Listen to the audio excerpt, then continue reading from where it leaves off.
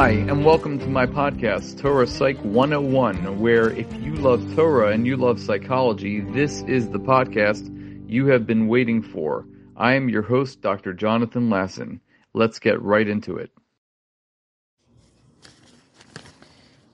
As we know, children don't come with handbooks, and parenting is certainly a difficult aspect of our lives, which a lot of parents come to me for help, because they are in need of desperate help and advice as to how to guide their children in the right way. And one of the main things that we can see is, as we always say, that Torah is a guidebook, and that guidebook for parenting, as it is a guidebook for all human emotions, human behaviors, psychology in general. And that's why we have this podcast called Torah Psych 101. So, if we look into this week's Parsha, it's Parshas Emor, and we have the double lashon, which is a famous idea that's brought down many times, especially by the Or HaChaim, who analyzes a lot of the Emor, Ve'amarta, Daber, Dibor, a lot of expressions of saying things. So we know that there's a double lashon when it talks to the Kohanim about having higher standards, and we start by saying Emor, and then we go to Ve'amarta. So why the double lashon? So we know the Rambam tells us always that whenever there's a double lashon, it's trying to stress the importance. In this case, obviously, the importance of the Kohanim in general having higher standards than everybody else. But Rashi always tells us something a little bit different, and Rashi says that it's lahazir gedolim al ketanim. It's really just, in essence, to give a warning, or to give, not necessarily a warning, but to give an instruction as to how to teach your children. So, Emor Ve'amarta, if you have the instructions regarding children as opposed to Dibor or Diber Ve'amarta, why is it Emor Ve'amarta for children? So, the implication is that when you say Emor, there is no imposition whatsoever. It's saying something, but saying it with a sense of kindness and love. And that is the essence of the word Emor. However, Dibor is imposing the will of the speaker onto the recipient. Whenever you say daber, it's basically a more harsh lashon, a more harsh of a language, and that is a way of talking to people who really need to listen. In parenting in general, you don't need to do daber, you need to do more emor.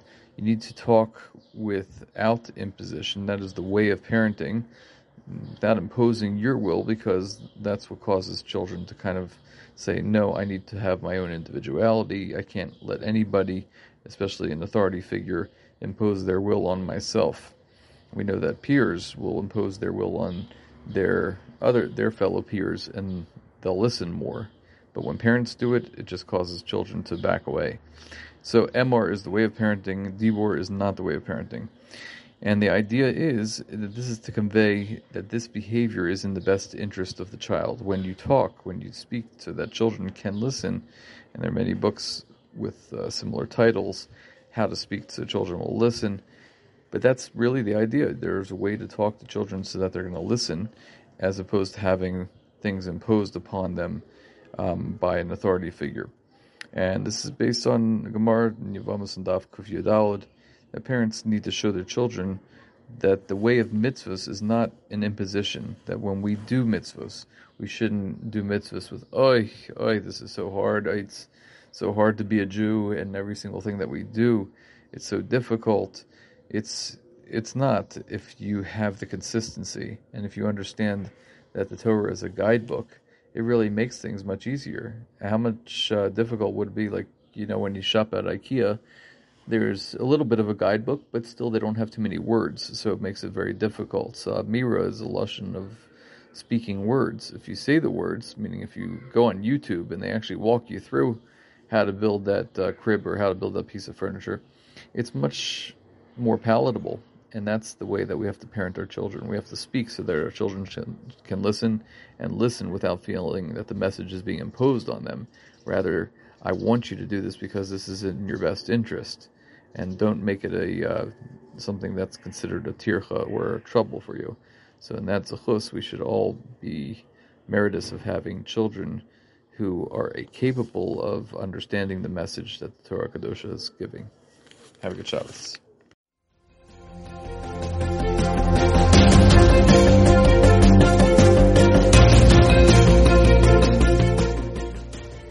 Thanks for listening to my podcast. I am Dr. Jonathan Lasson, a therapist, educator, and lifelong learner. I'd love to hear your comments, thoughts, and suggestions by emailing me at jonathanlasson2018@gmail.com. That's JONATHANLASSON 2018@gmail.com. I look forward to hearing from you and learning from you.